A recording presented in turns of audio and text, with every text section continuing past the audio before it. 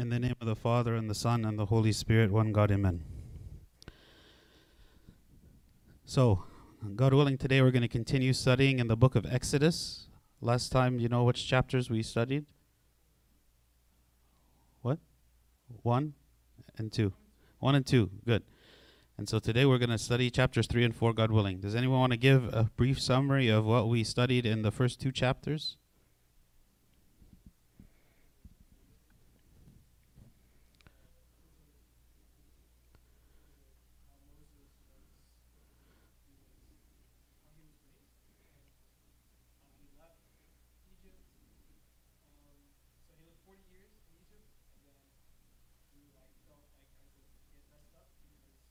He had killed an Egyptian, and then he left because he just felt like he had messed up God's plan and everything was ruined. And then 40 years pass again, and he's 80 now, and God's like, now it's time for you to get moving. And so he goes back to Egypt, and then we didn't get to that part yet, or at least when he initiates the plagues, right? Is that perfect? Exactly what I was going to say. Yeah, so the major points is we know that Moses is born. We know that the Hebrews are slaves in Egypt. We know that Moses knows that God wants him to liberate the Hebrews from the Egyptians. We know that Moses tried to do it prematurely through violence, which didn't work. He escaped Egypt. He went and lived for 40 years as a shepherd. He married a Midianite woman, and he had a son with her. And that's kind of where that's kind of where we left off from last time. Okay. So chapter 3 is one of the most famous chapters in the Bible because what happens that's special in this chapter? The burning bush. Good. The burning bush. Okay, so it says, now Moses was tending the flock of Jethro, his father-in-law, the priest of Midian, and he led the flock to the back of the desert and came to Horeb, the mountain of God. Okay, so what do we know about this mountain Horeb, and why is it called the mountain of God? What's going to happen later on this mountain? God will appear and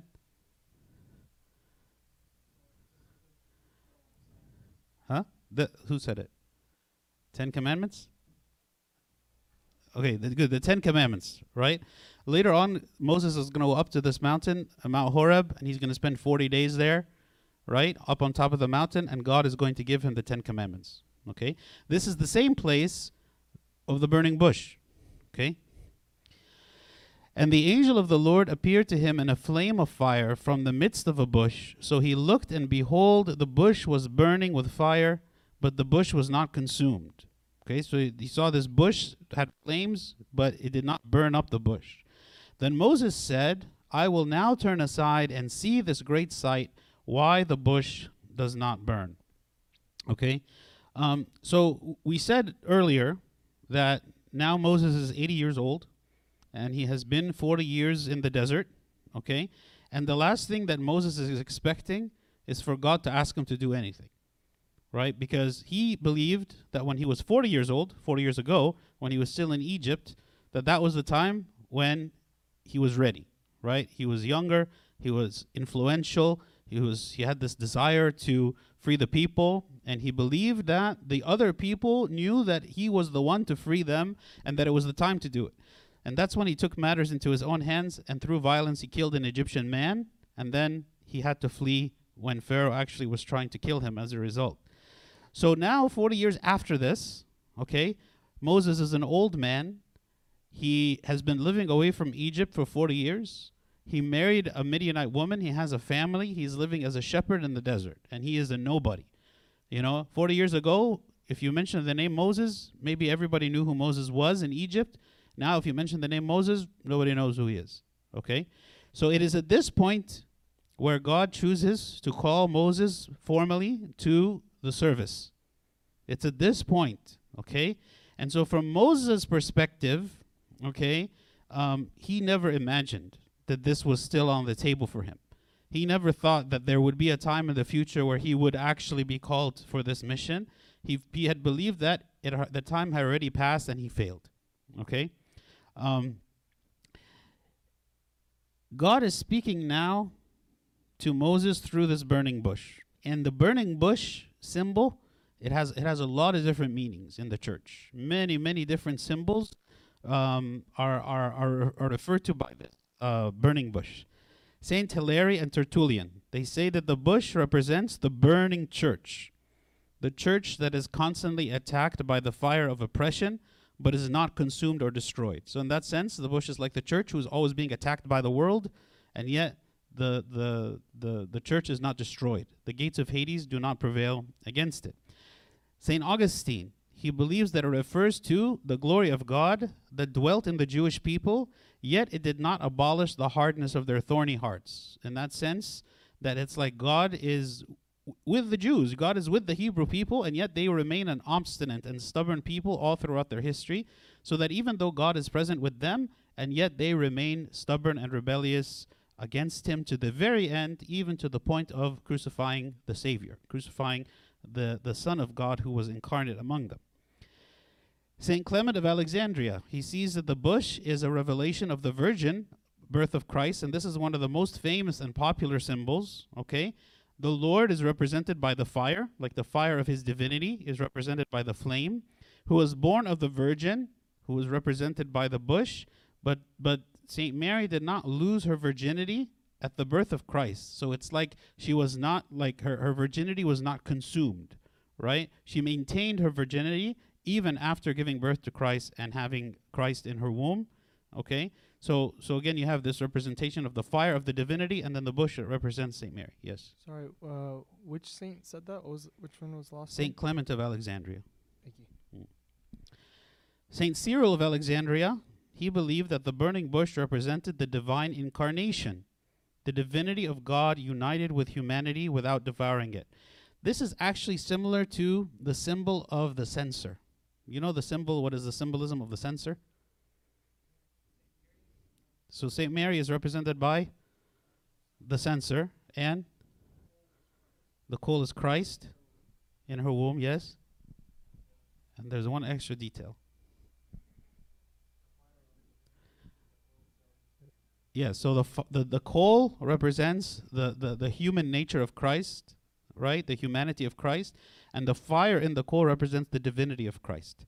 So in the same way here, this burning bush would be that the fire represents the divinity of the Lord that is one with his humanity, right? But one does not consume the other. One does not destroy the other. They are both coexisting together.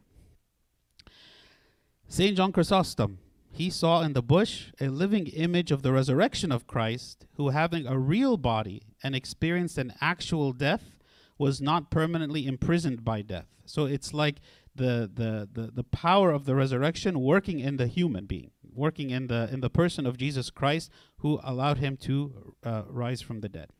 So even though there are many beautiful symbols for this. The bush was full of thorns, and the Lord dwelt within it. Okay, and this is another symbol, right? We can think of maybe from a more spiritual perspective when it comes to our practical lives. The thorny bush represents like the human being that is full of weaknesses, that is full of flaws and sins. And yet God is still able to light the fire of his divinity within us who are weak and sinful and work within us. And St. Ambrose, he speaks about this. He says, "Why should we despair? God who speaks in man spoke in the burning bush, full of thorns. He did not despise the bush. He shines in my thorns. He who talks is indeed a consuming fire." In this sense, that God is speaking and using each one of us for the ministry. I mean, think about from the perspective of God, right? And he is to manifest himself in the world. In what way does he manifest?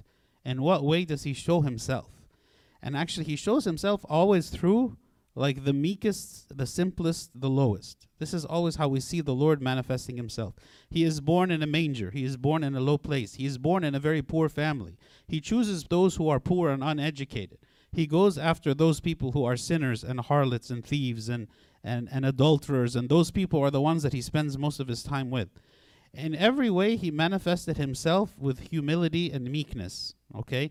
And so here also, when he manifests himself to Moses, he is not manifesting in some glorious light that is coming from heaven, but he manifests in the weakest thing, which is this thorny bush, which had no significance, which was no different than any other bush.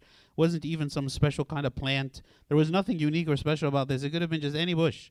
And yet the Lord chose to appear in this, just as the Lord uses us and appears in us and works in us, even though we are unworthy of him doing so. Yes.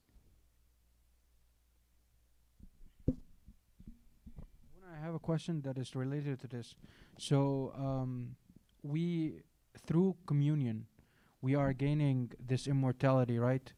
Are we, because this is the related to the idea of the burning bush, because we are consuming Christ through the Eucharist. Are we gaining immortality, or because again, if we take communion, we go out, someone might end our lives as our bodily lives. How is immortality manifested in the communion? Yeah, so God is the source of life, right? And he said, when he said to the Samaritan woman that he is the fountain of living water, and that everyone who would drink of him would never thirst, right? So God, when he created us as spirit, the spirit by its nature is not limited the way the flesh is. Like the flesh over time will deteriorate, will grow old, and will cease to function, right? And die, okay? But the spirit is beyond the limitations of the flesh. So our spirit continues, okay? But the question is, when we say that Christ and God is the source of life, is it'll continue in what state? In what state will it continue? For us to truly have life, it doesn't mean that we simply live forever, right? It doesn't mean that our existence continues forever. Because someone like Judas, for instance, his existence continues forever, right? But his eternal existence is one of suffering, right? Whereas we are looking forward to an eternal existence that is truly life-giving with the Lord, right? So because the Lord is a source of life, then not only does he give us immortality, but he gives us an immortality in union with him. And that's why it's communion. Communion means that we are in union with God, and that we have the characteristics of God that are dwelling within us, and that we are growing in these characteristics, and that we are partakers of the divine nature, as St. Peter said. So yes, the true eternal life, which is communion with the source of life, who is God, comes through communion. Okay. It also said that the voice that was speaking to him, it was the angel of the Lord. And later on in verse 6, the voice speaks, makes it clear that this is actually the voice of God. So this is not just an angel speaking, but this is God himself speaking. So when the Lord saw that he turned aside to look, God called to him from the midst of the bush and said, "Moses, Moses." And he said, "Here I am." This is actually very beautiful, how God calls. God calls by name. And he calls like with gentleness, and he calls to get our attention. And the response of Moses is also very nice, where he says, "Here I am," like I am present here, like I am listening. Tell me, I'm ready. Tell me what you want me to hear. And this pattern is repeated many different places throughout the scripture, right? In Genesis 22, when God calls Abraham by his name, Abraham responds, "Here I am." In Genesis 31, when the Lord calls Jacob by his name, Jacob responds, "Here I am." In 1 Samuel chapter 3, when God calls Samuel by his name, Samuel responds several times, "Here I am." Okay? In Isaiah chapter 6, when God asks the question, "Whom shall I send?" Isaiah responds and said, "Here am I." Right?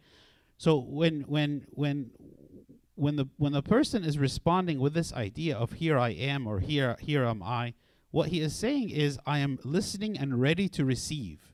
Like I'm ready to receive whatever it is that you want to tell me, right?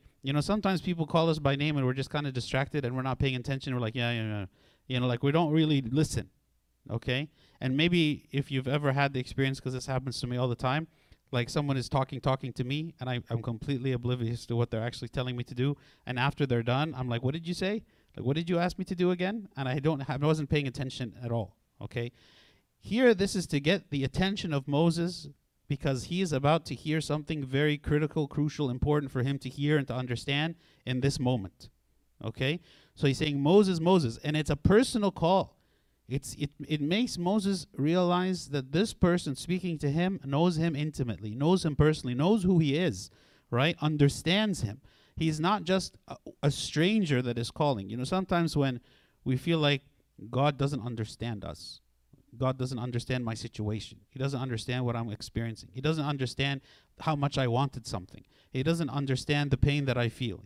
But actually, here it makes us clear that God sees, He understands, He knows us by name, right? And when He calls to us by name, He wants us to respond, "Here I am." Like, perfectly what Samuel said is like, "Speak, Lord, for your servant hears. Speak, for your servant listens. I am listening. Reveal to me what you want me to know." So maybe sometimes God actually is trying to get our attention, right? And He's calling us, but we're not really paying attention. We're not really thinking. We're distracted. You know, I'm distracted by my life. I'm distracted by my career. I'm distracted by my relationships. I'm distracted by my problems. And so I'm focusing so much on everything else that even though God is there calling out to us, "Moses, Moses, Moses," you know, calling us by name, but we never respond and say, "Here I am." You know, we don't respond that way. We don't hear the voice of God clearly, right? And we certainly don't necessarily respond in this way. God is getting our attention, okay? So it's important for us, when we feel the conviction of the Holy Spirit, when we feel that God is speaking, that we pay attention, right? Because God is about to reveal something very important to Moses that he needs to be made aware of. That's really going to change his life and the whole course of history. Then he said, "Do not draw near this place. Take your sandals off your feet, for the place where you stand is holy ground." Okay? This is the reason, actually, that we take our shoes off when we enter the sanctuary in the church. It's based on this symbolism here, that as God called Moses to take off his sandals, right, because he is standing on holy ground, so also we do the same when we are in the church, to emphasize the fact that the church, like the altar, is holy ground. And the symbolism of this is that at the time, you know, shoes, they were made from animal skin, like dead animal.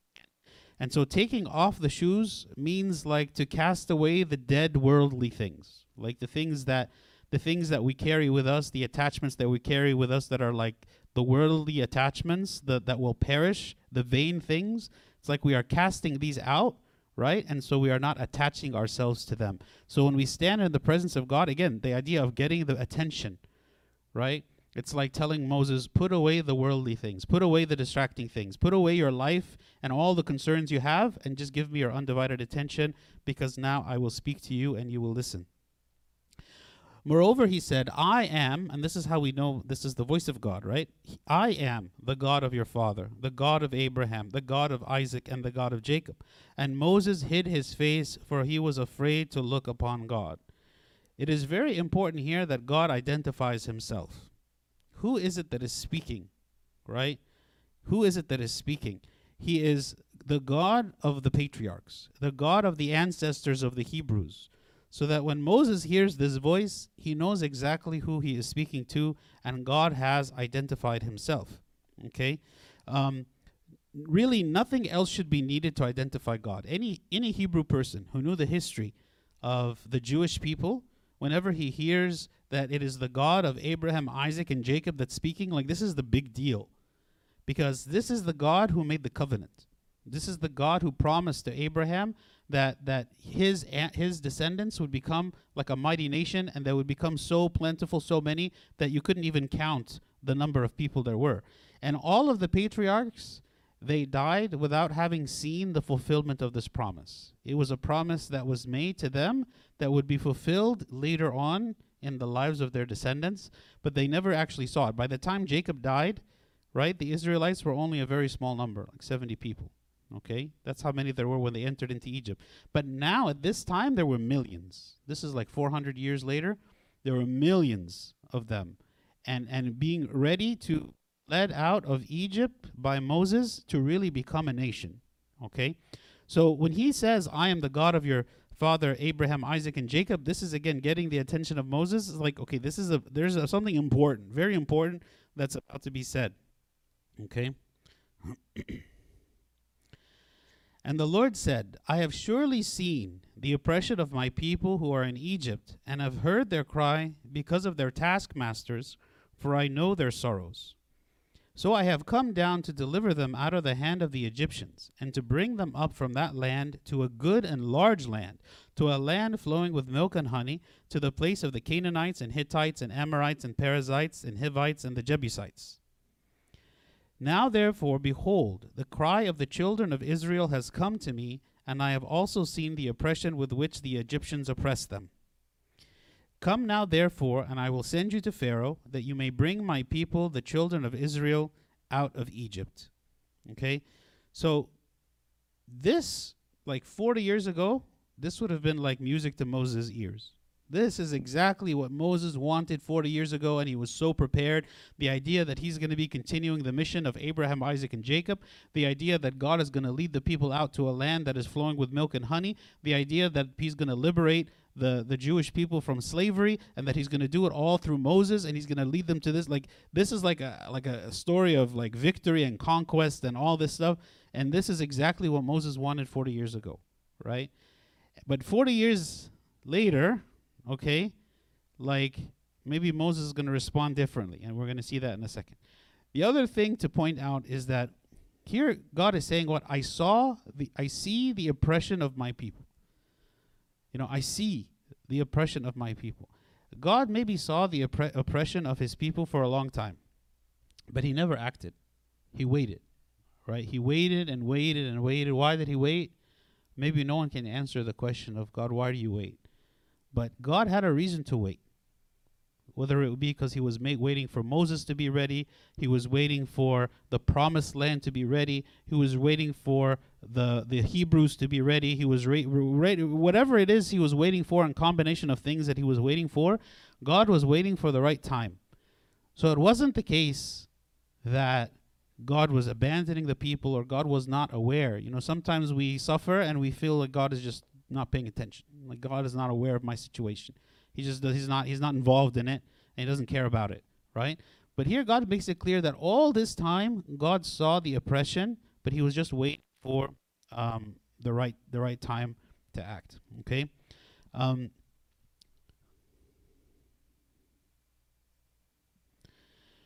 But Moses said to God, "Who am I that I should go to Pharaoh, and that I should bring the children of Israel out of Egypt?" So what is Moses doing now?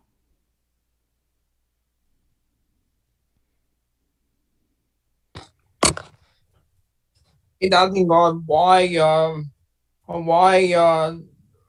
want me to go to Pharaoh and bring them out of Egypt? Yeah, but that's what God is asking him, right? So Yeah. But when he says, "Who am I?" what is he referring to? What is he trying? What is Moses trying to say? I'm a nobody. I'm a nobody to go. Which sounds like what? Sounds like humility, right? Maybe we say that about ourselves when we're trying to sound humble. Who am I to have this? Who am I to do this service? Or who am I to... Okay, but is it really humility? Why? He's just worried he's going to mess up again. He messed up once, and so he doesn't want to mess up again. And so he's kind of just trying to create any excuses. Because, I mean, this is the first excuse he comes up with, and then he comes up with many more. Right. So, okay, so number one, maybe he's just worried about he's not going to be able to do it. Okay, good. What else? True humility is obedience. Yeah, true humility is obedience, right? And we said also that the first time around that Moses was clearly prideful because he felt like it is through his arm and strength that he is going to conquer the Egyptians and lead this rebellion out, right? He was at a sense of like his power, okay? But again, the reason that wasn't humility is because he was trying to rely on himself instead of relying on God. Here also, Moses is doing what? He is relying on himself instead of relying on God. Except now when he looks at himself, he doesn't see like a powerful 40-year-old man. He sees himself as a frail 80-year-old man. And so again, he's looking at himself and saying, well, now I can't do it. In both cases, whether before or after, Moses is completely looking only at himself. Do I have what it takes to do it? Originally, the answer was yes. Now the answer is no. And so he chooses accordingly. He chooses according to his own self-evaluation of himself. Can I do it or can I not do it? If I can do it, I'm the first one to sign up for it. If I can't do it, I'm the last one to sign up for it and pick someone else. Okay? So what sounds like humility, right? Who am I? Like, I am unworthy. I am nothing to go and do this. It's actually pride in disguise. And it's based on fear. It's based on, many things, right? What else? What other reasons why Moses would be reluctant to go? Did we say fear? I thought that's what you said, right? No. No, I said humility is obedience. But Yeah, or someone at the beginning, they said, no, John, you said that, right? You said he's afraid to mess up. Yeah, so that's fear.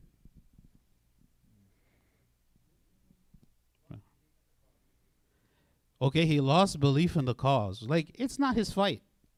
Like, again, I'm 80-year-old, I have a family. Let other people deal with that. Like, that's not my business anymore. I had the chance. I was in it. I tried my best. It didn't work out. I've moved on. This is now a different kind of life that I have now, and I'm happy and content with where I am. Okay, good. What else?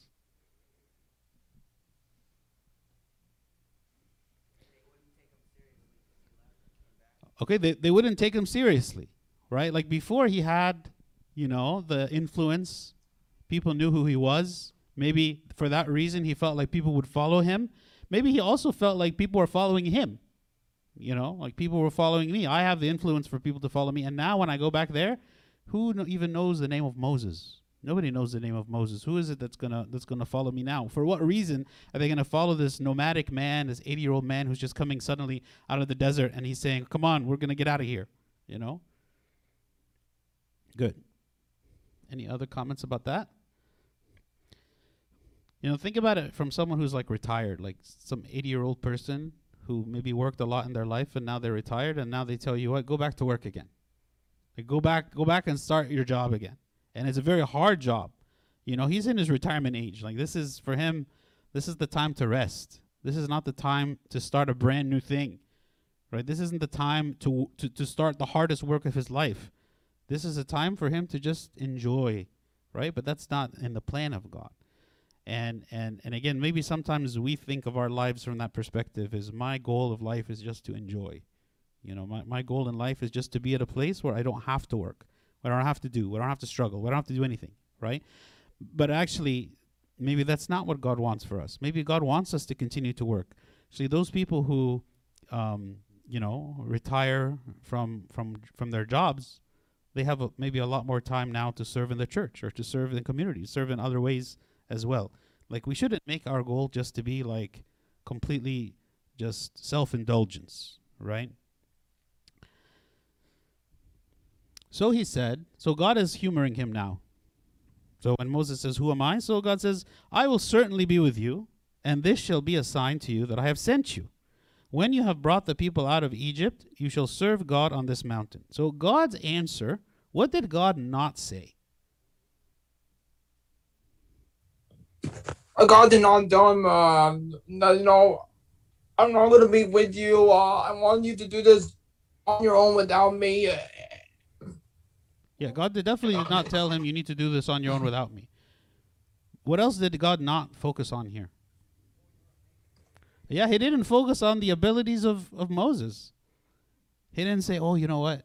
You took debate class when you were younger, and you know how to talk to people, and your voice sounds so beautiful, and I saw back when you were talking to everybody loves you." No, he didn't say anything positive about Moses. Like, he didn't disagree with what Moses was saying. He didn't say, "Who am I?" "Oh no, you're Moses. You're the arch prophet." He didn't say anything positive about Moses. He said, "The reason why you will have success is because I will certainly be with you." Okay?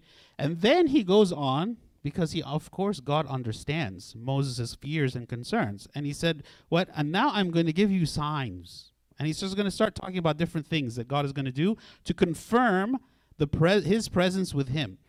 Okay? In order for Moses and for the people to realize and see God's presence, God is going to do signs. The sign here, he says, is when you bring the people out of Egypt, you will serve God in this mountain. Like this is what I'm promising is going to happen. You are going to lead the people out of Egypt. You're going to bring them to this mountain, and you're going to worship me. Okay, that's the first thing that he told them. Okay, what else? Then Moses said to God, okay, indeed, when I come to the children of Israel and say to them, the God of your fathers has sent me to you, and they say to me, what is his name? What shall I say to them? Okay, so he's like, when people ask me who you are, what is it that I should say? Because his big concern now is the people are not going to follow me, so they have to have some motivator, some motivation, some understanding. There has to be something greater that they are going to follow. Okay, so what is your name, God? And God said to Moses, I am who I am. And he said, thus you shall say to the children of Israel, I am has sent you. Which is kind of a strange answer. You know, before he said, what? I am the God of Abraham, Isaac, and Jacob. You know, maybe we can understand that answer. Okay, he is a God that historically has acted among the people of the Jews. Okay, but here he's not affiliating himself with Abraham, Isaac, and Jacob. When he asked him, what is your name? He said, my name is I am. So what does that mean? What does it mean for God to say I am? I don't want to use the wrong term, but it's kind of like not tradition, but it's kind of it's like word that goes around. I guess I guess it could be tradition, but like words that went around from generation to generation of God having the name I am. Like people refer to as the being in heaven as I am, even though some may have not known him. Man, it is tradition, yes, but the tradition is based on this, right? So this is like the first time that God reveals himself in this way. And actually in John chapter 5, when the people are asking the Lord who he is, he says about himself, I am. That's why it was a huge scandal for them. They're like, that Jesus is equating himself with the name of God, you know, the name of God which cannot be uttered. And it was clear to them that he is making himself equal with God. You know, some people argue, where is all the evidence in the New Testament that the Lord actually is claiming to be the Son of God? He is claiming to be God when he says, I am, right? So, but what does I am mean?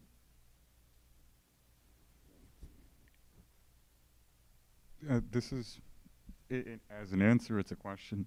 Does it have anything to do with us terming or referring to Christ as the Logos or the Word? Is that? Yes, it does. Okay, what does the Logos mean? Okay, we translate it as being word. Okay, but kind of like if you the real meaning is like the reality, the ultimate reality of something, right? And when God here is saying about himself, I am, it means that he is the self-existent, right? He is the only one who is self-existent. Every other person, creature, animal, thing, atom, the universe itself is created by him. He is the only one who has no creator. He's the only one who exists by his very nature, is the nature of existence, right? And this is why we cannot probe the origin of God, because there is no origin, right? And maybe for us as human beings, we try to wrap our minds around what does it mean for God not to have an origin?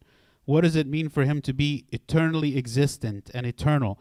But that is who he is, right? So here when God is saying I am, he's emphasizing the fact that he is greater than everything, because he is the creator of everything. So I am has sent me to you, the one who exists, the one who is before all things. So it represents God's knowledge, God's power, his, all the omnis, right? Like omnipresent, omnipotent, omniscient, all these things about God. So if I know that this is the God who is speaking with me and sending me on a mission and telling me to do things, I can be completely assured that everything that he says will happen. right? And everything he asks me to do is the right thing because he is the I am, okay? So that is his name.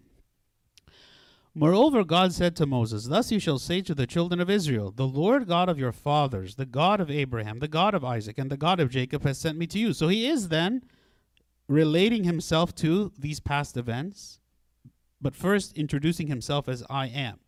This is my name forever, and this is my memorial to all generations, right? So he is identifying himself with that he is the same God who was speaking to Abraham, speaking to Isaac, speaking to Jacob. Go and gather the elders of Israel together and say to them, the Lord God of your fathers, the God of Abraham, of Isaac, and of Jacob appeared to me, saying, I have surely visited you and seen what is done to you in Egypt, and I have said, I will bring you up out of the affliction of Egypt into the land of the Canaanites and the Hittites and the Amorites and the Perizzites and the Hivites and the Jebusites, to a land flowing with milk and honey. Who are all these people? He mentioned them before.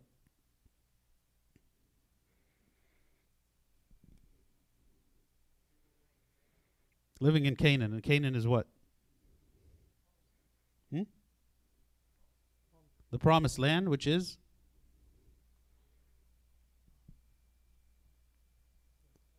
Huh? Don't look confused. Why? Where is the promised land? Palestine? Oh, I didn't say Palestine. Canaan? Yeah, isn't it? It's Canaan, yeah, it's Canaan. Where is that?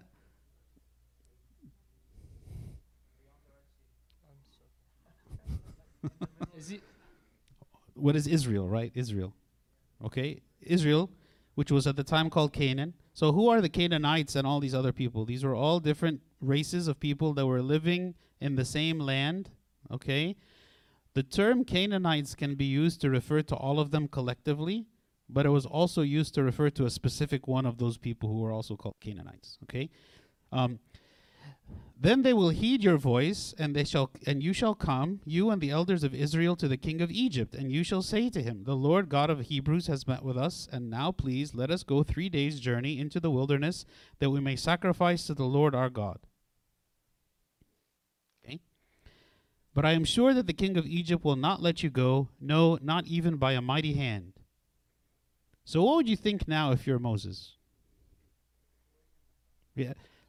Imagine if God came to you and said, I want you to go to the White House, and I want you to go to President Biden, and I want you to tell him, we want all of the Coptic people in America to let us go and establish our own country.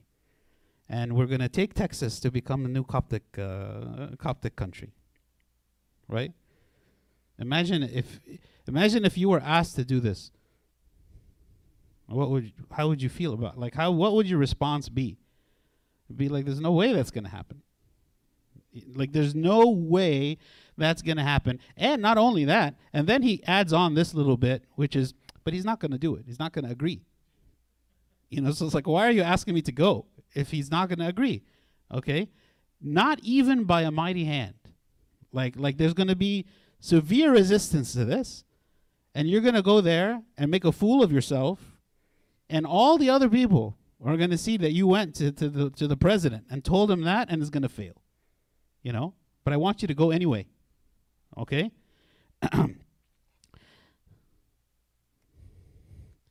So I will stretch out my hand. Now this is God's response.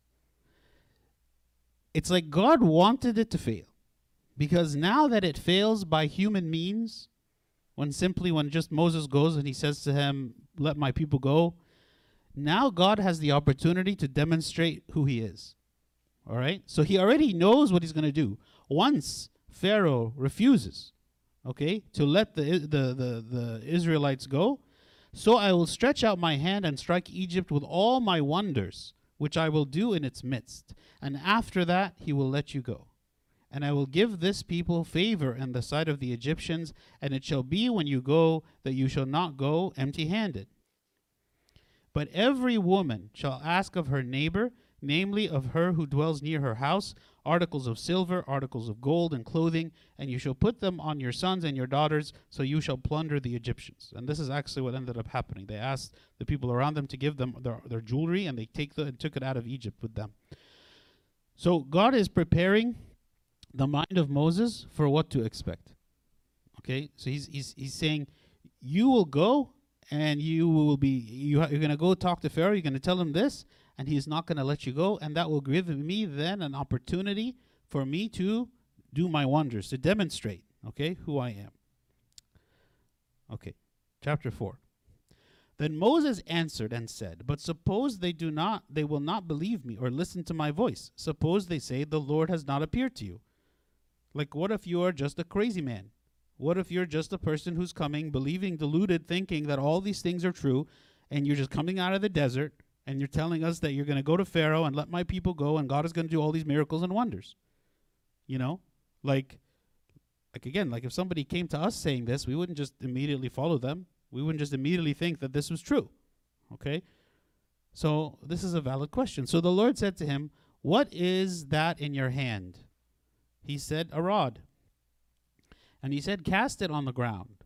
So he cast it on the ground, and it became a serpent. And Moses fled from it. Then the Lord said to Moses, reach out your hand and take it by the tail. And he reached out his hand and caught it, and it became a rod in his hand.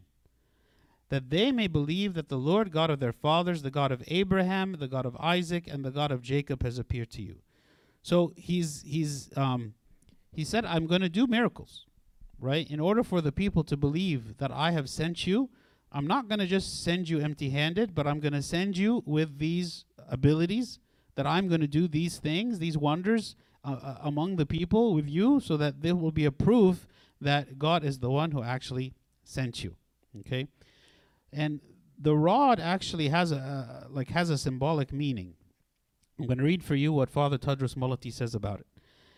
He said, the Lord commanded Moses to cast the rod, which was later called the rod of God, on the ground, to become a serpent that swallowed up all the serpents of the Egyptians. God the Word is the rod and power of God, who descended to earth for our sake. He who knew no sin to be sin for us, to kill all of our sins. That is to say, that miracle carried a shadow of the two secrets of incarnation and of the cross. So he's saying what?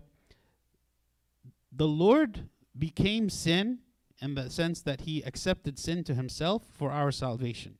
And sin is represented by the serpent. Okay? So it's like when that rod, who is the Lord Christ, became the serpent, it's like the Lord accepting the sin to himself. Okay? St. Gregory of Nyssa, he also explains. He says, if we accept the teaching concerning the incarnation through an unfit serpent, the truth himself did not reject that analogy, saying, as Moses lifted up the serpent in the wilderness, even so must the Son of Man be lifted up. It is obvious that if the father of sin was called a serpent by the Scripture, the offspring of a serpent must by necessity be a serpent. Therefore, sin is equal to him who begets it. The apostle testifies that the Lord became a sin for our sake, having been clothed by our sinful nature. This symbol truly conforms with the Lord, for if sin is a serpent and the Lord became sin, therefore the logical result becomes obvious to all. Becoming sin, he also became a serpent, which is nothing but sin. For our sake, he became a serpent to swallow up the serpents of the Egyptian wise men and sorcerers. Right? So again, he's emphasizing the same thing, that the Lord became sin for us, and it is through this serpent actually is going to devour the serpents of the wise men and sorcerers when Moses ends up going to Egypt. Okay?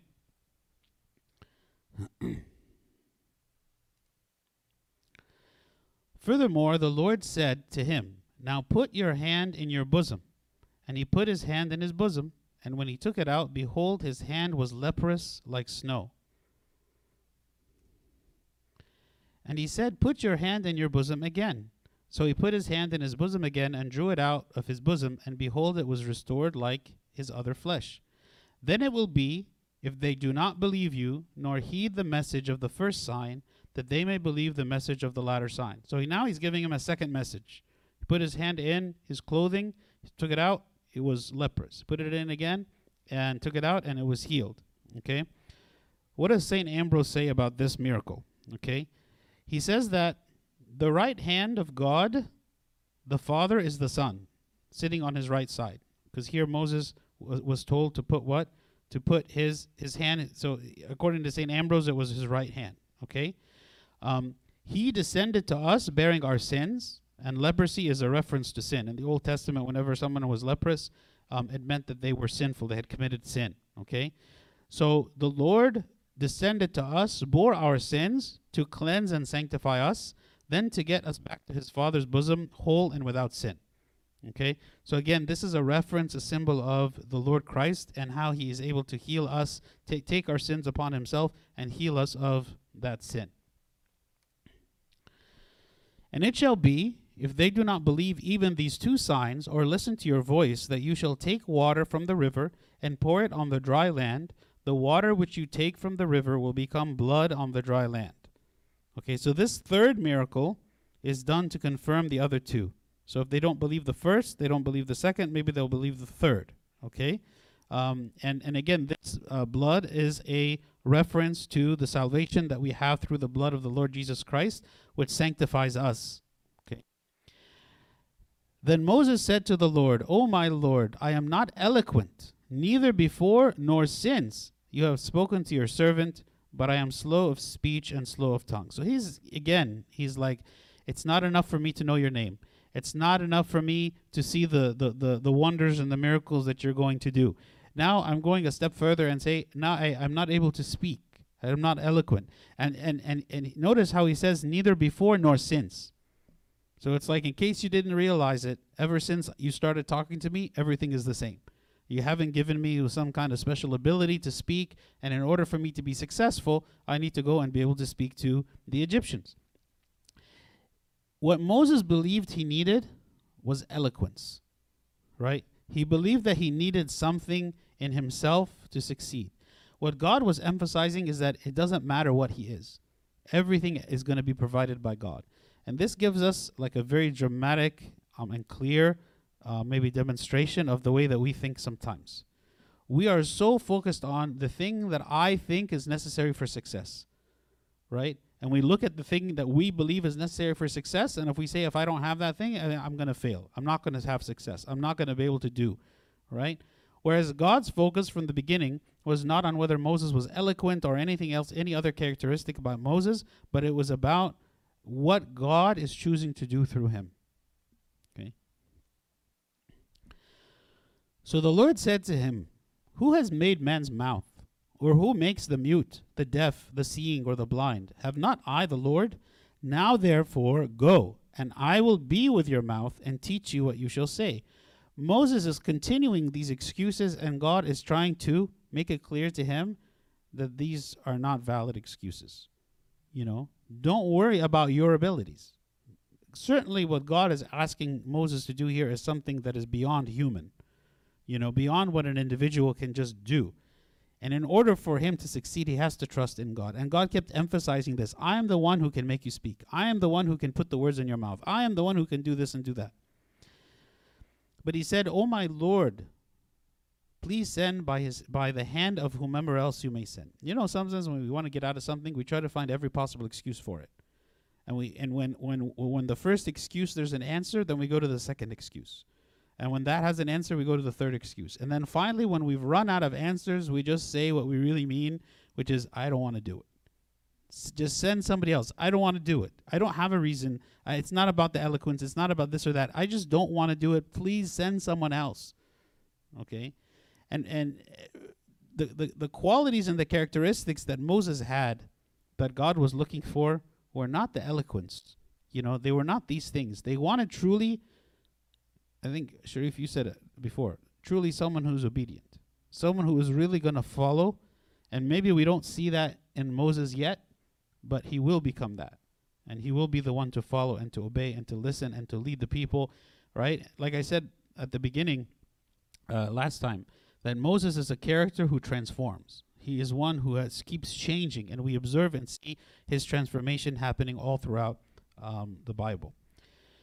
So at this point, when Moses says this to God, it says, so the anger of the Lord was kindled against Moses, and he said, is not Aaron the Levite your brother? I know that he can speak well. And look, he is also coming out to meet you. When he sees you, he will be glad in his heart. So what did God do here?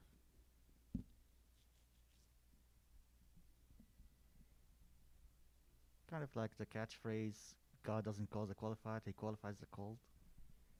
Okay, yes. But what is he doing here with Aaron?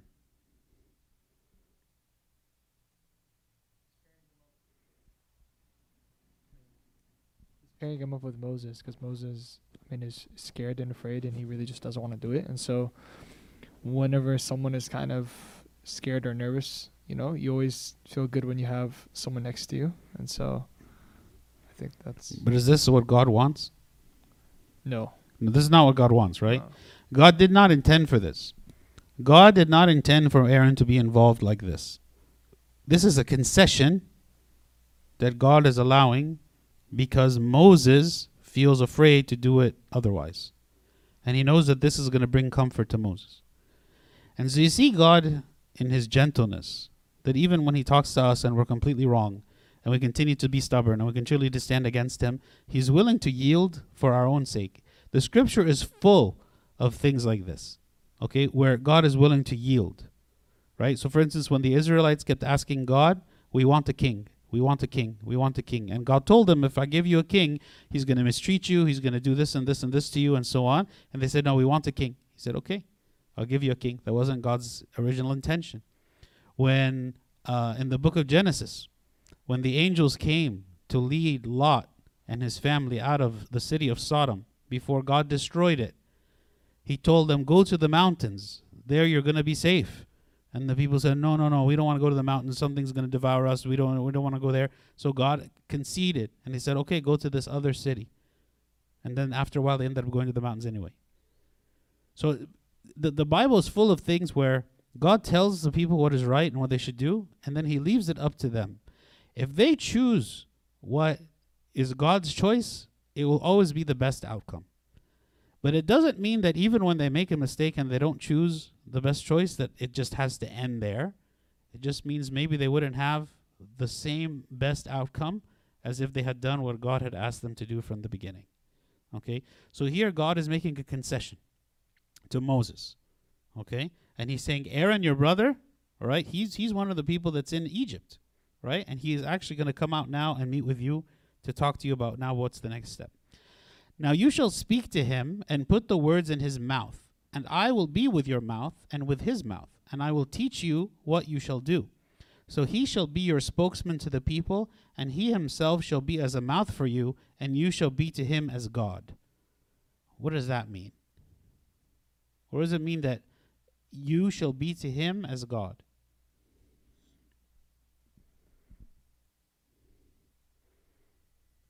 Like he must obey you. Like you will guide him in everything that there is to do, and like I will guide you, I being God. Yeah, so Moses will receive everything from God, and then Moses will tell Aaron what God has said. And what is that role called? It is the role of a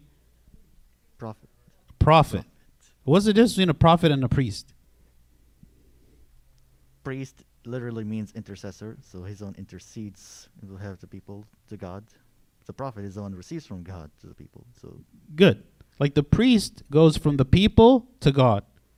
He did. This is the Old Testament priesthood, right? The priest would take the sacrifices of the people, slaughter them, and offer them to God on behalf of the people.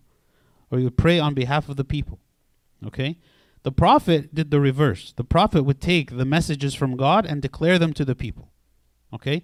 So here, this is exactly what Moses is doing. He is taking whatever it is God is saying, and then he is communicating with Aaron, who would then speak to Pharaoh.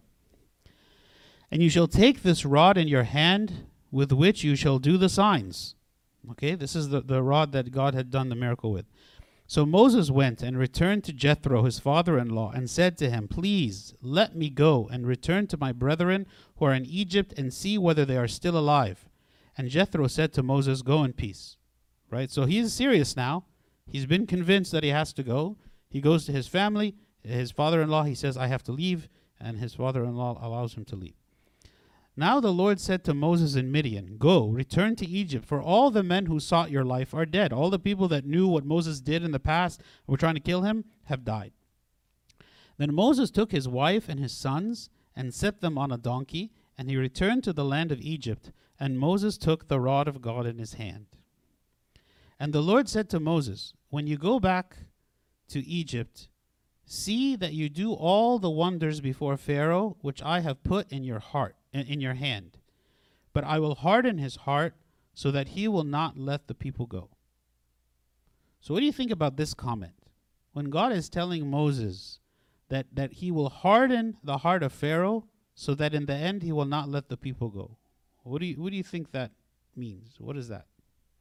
Someone on YouTube said Pharaoh was prideful and wouldn't let his people go, so by the Lord showing him signs and his power, it hardened his heart. So like when Pharaoh was seeing God's power, like he was like, that would made him more stubborn. More stubborn. Yeah. So it was who that was doing the action? Yes, Shwedi.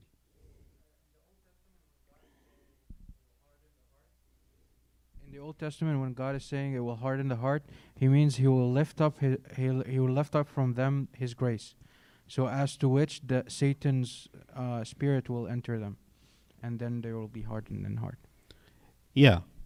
So what it's actually saying is that God allows a person's heart to be hardened by their own free will and does not stop their heart from being hardened. So actually in Exodus chapter 8, it makes it clear that Pharaoh is the one who hardened his own heart. It says that explicitly, Exodus 8:32, right? Here it's just phrasing it a different way, right? Saying God is not going to step in and stop Pharaoh by, from hardening his heart. In Romans 1 verse 28, it says, even as they did not like to retain God in their knowledge, God gave them over to a debased mind to do those things which are not fitting. Does the reverse apply? We do pray God to soften the hearts of the leaders in the litanies, in one of the litanies. Yeah, but that's exactly right. We're asking God to send His grace to soften the hearts of the leaders toward the church, so that they would deal with the church in a favorable way. And here in this verse in Romans chapter 1, it's saying God is giving them over to a debased mind. Meaning what? It means that if I choose to go after sin, then God does not stop me. And if my mind becomes abased, if my mind becomes seared, if my conscience becomes seared, if I begin to love the sinful things and become addicted to them, if this is what I choose to go after, God is not going to prevent it from happening, right? Even as they did not like to retain God in their knowledge. It's like if I choose to reject God and I choose to live a life of immorality and sin away from Him, God is going to allow it. He's not going to prevent it. He's not going to say, no, I do not allow you to do this. Some people ask, why is it that God allowed the Adam and Eve to eat of the tree of knowledge of good and evil? Why did God even create the tree of knowledge of good and evil? If that was the only thing that was forbidden, if God hadn't created it, then there wouldn't have been no sin and everything would have been better, right? But there was no way for us to exercise our free will to choose what is either right or wrong unless there was an option to do wrong, unless there was something that I could choose with my own will to be wrong. And if God, and when Eve chose this, God did not stand in her way. He allowed her to choose, So in this sense, you could say, according to this way of saying things, that He hardened her heart in the sense that she chose this, right? He did not step in and stop it from happening. Yes. I was about to interrupt and say, God, we wouldn't be able to love God without our free will. Exactly. There's no way to show love to anyone without free will. There's no way to express love. Love, by its very nature, has to be free.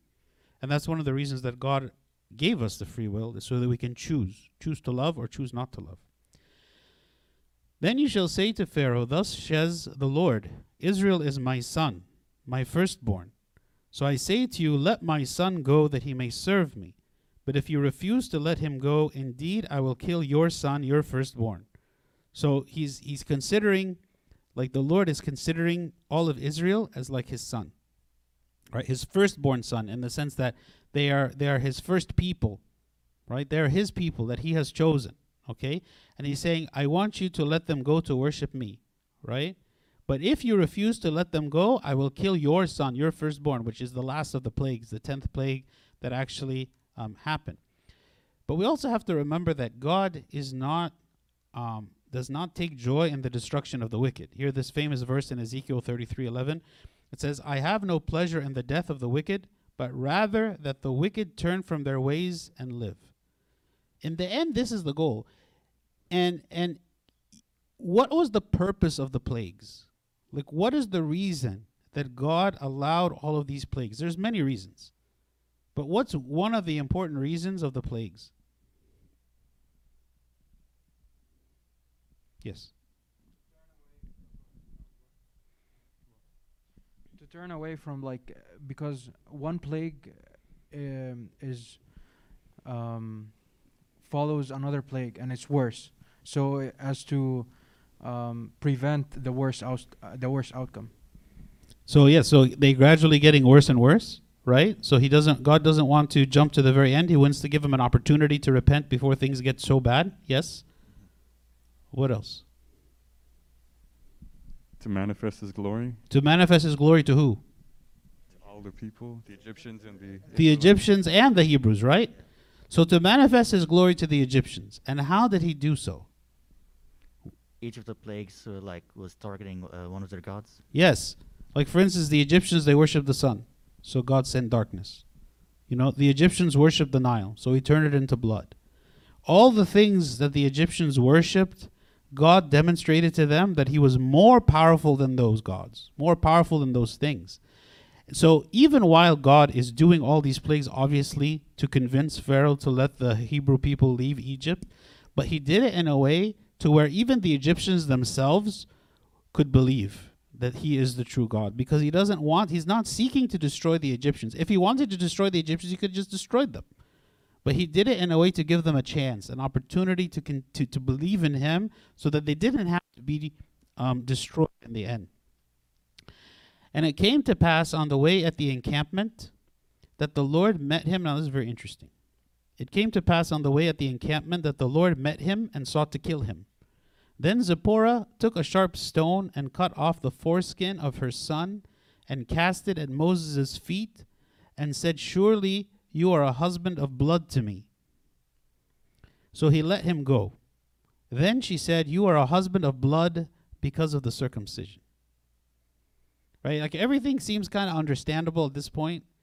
And they decided they're going to go back to Egypt, going to meet with Aaron, let my people go, all these things. We can kind of wrap our minds around it and understand it. But then when you start getting to this, on their way going, now suddenly it says, the Lord met him and sought to kill him.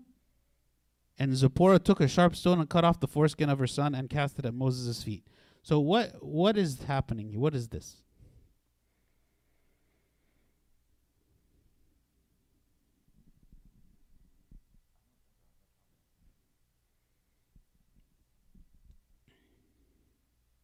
What is circumcision?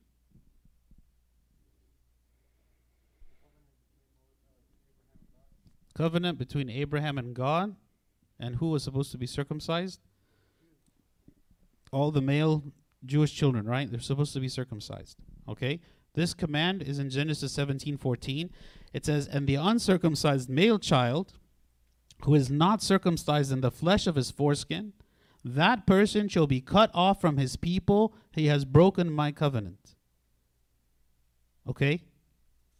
So with that understanding, what happened here? Who is the wife of Moses? Zipporah. It's just a Gentile. Zipporah. She's not Jewish. She is of the tribe of Midian. So the Abraham and his maidservant Keturah, one of their sons was Midian. Okay? And also the Midianites are also associated with the Ishmaelites, the son of Ishmael. So they were from Abraham, but they were not of the line of Isaac. Okay? So they believed in God, but they didn't have all those promises of God and everything that the Jewish people had. So Zipporah, being a Midianite, she actually rejected the idea of her son being circumcised, because it was not, for her, it was not a commandment. For her, it was not something that she chose to do. Saint Ephraim the Syrian, this is what he says about this. He says, at the place where they were spending the night, the Lord came upon Moses and wanted to kill him, because he had discontinued circumcision in Midian for one of his sons who had not been circumcised. The angel appeared to Moses in anger, so that his departure from Midian would not be ridiculed, because he had discontinued circumcision without necessity. Now whom should he have feared? God, who prescribed circumcision, or his wife, who had stood in the way of circumcision? When Moses' wife saw that he was about to die, because she had stood in the way of circumcision, about which, on an account of which, he had argued with her that evening, she took a piece of flint, and still trembling from the vision of the angel, circumcised her son, letting him be spattered with his own blood.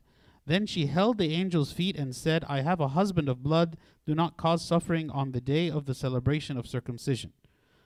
Because there was great joy in the day of Abraham circumcised Isaac, she said, I too have a husband of blood. If you do not refrain from harm on account of me, who circumcised my son with my own hands, or on account of Moses, refrain on account of the command of circumcision itself, which has been observed. So essentially it's saying that Zipporah did not choose to circumcise her son, and now that Moses was getting ready to return back to his people, he cannot be an example and a model and a leader of the Hebrew people unless he himself is following all the commandments. And so it was on this occasion that there was this, dramatic scene in order for him to circumcise his son, which Zipporah, his wife, is the one who had prevented this, because that was not in her culture. That was not something she was used to doing. And the Lord said to Aaron, go into the wilderness and meet Moses. So he went and met him on the mountain of God and kissed him. So Moses told Aaron all the words of the Lord who had sent him and all the signs which he had commanded him. Then Moses and Aaron went and gathered together all the elders of the children of Israel. Okay, so they went, they met. Moses told Aaron everything, and then they went to the elders of Israel. And Aaron spoke all the words which the Lord had spoken to Moses. Then he did the signs in the sight of the people. So the people believed, and when they heard that the Lord had visited the children of Israel, and that he looked on their affliction, then they bowed their heads and worshipped. So Moses did all of the signs first for the Israelites, right? So that they would know that this is indeed God who sent Moses to them. And it says that they believed, and they worshipped God. Okay? So the next step is to see Pharaoh himself. And God willing, next time this is where we will continue. But just keep in your mind the idea that at this point, Moses is convinced, Aaron is convinced, the Israelites are convinced, everyone believes, everyone worships God, but then we will see very quickly that they forget. Okay? Many, many, many times. Yes. Still didn't understand the point with Zipporah. You said she disagreed with, I just missed a few points. You said that she disagreed with the circumcision, but then she circumcised the child, right? At this point, yes. When she saw that the angel was going to kill, some people say kill Moses, some people say kill the child. But when she saw the angel coming, she knew why the angel was coming. And so she quickly circumcised the child to appease the angel. Wait, I missed that verse, actually. The angel just appears before them, or I did. I mean, it doesn't say the angel disappears, but it stops trying to kill the. It appears. I didn't see that verse. I was looking down. It says the Lord met him and sought to kill him. Oh. Then Zipporah took a sharp stone and cut off the foreskin of her son and cast it at Moses' feet and said, surely you are a husband of blood to me. And that was the end of it at that point. And what exactly does the husband of blood signify? So according to what Saint Ephraim of Syrian says, essentially she was saying that she is the one who has to shed the blood of her son for the circumcision. Okay? He said what? I too have a husband of blood. If you do not refrain from harm on account of me who circumcised my son with my own hands, or on account of Moses, refrain on account of the command of the circumcision. Well, this is talking about how there should be joy on the day of circumcision, the way that Isaac also, there was joy on the day of his circumcision. Yeah, I think that's what it's referring to. Yeah, Is it because she shed blood for her son? Mm-hmm. You can imagine that was not a comfortable thing for her to do, right? So she's like saying, that on account of Moses and the law, right? She's required to do this. Yeah.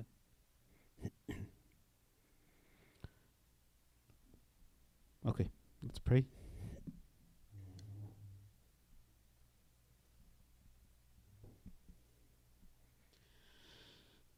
In the name of the Father, and the Son, and the Holy Spirit, one God, amen. We thank you, O Lord, for this day. We ask for your blessing, O Lord, in all things, and that you would grant us your peace, and teach us, O Lord, all these very important lessons that we would learn from your servants, O Lord, in the Holy Scripture. Help us, O Lord, to have the obedience of Moses, to do, O Lord, what you call us for, even when we are unconvinced, or even when we struggle, O Lord. Grant us, O Lord, peace and knowledge that you work in us with your power and your Holy Spirit, even while we are weak and sinful. Grant us, O Lord, to know you more day by day, and teach us, O Lord, your ways and your kingdom everlasting. Through the prayers of St. Mary, Archangel Michael, St. Paul, St. Mark, and all your saints, hear us as we pray thankfully. Our Father who art in heaven, hallowed be thy name. Thy kingdom come, thy will be done, on earth as it is in heaven. Give us this day our daily bread, and forgive us our trespasses, as we forgive those who trespass against us. And lead us not to temptation, but deliver us from the evil one. In Christ Jesus our Lord, for thine is the kingdom, power, and the glory forever and ever. Amen. The love of God the Father, the grace of the only begotten Son, our Lord God and Savior Jesus Christ, the communion of the gift of the Holy Spirit be with you all. Go in peace. The peace of the Lord be with you all. Amen. Also with your spirit.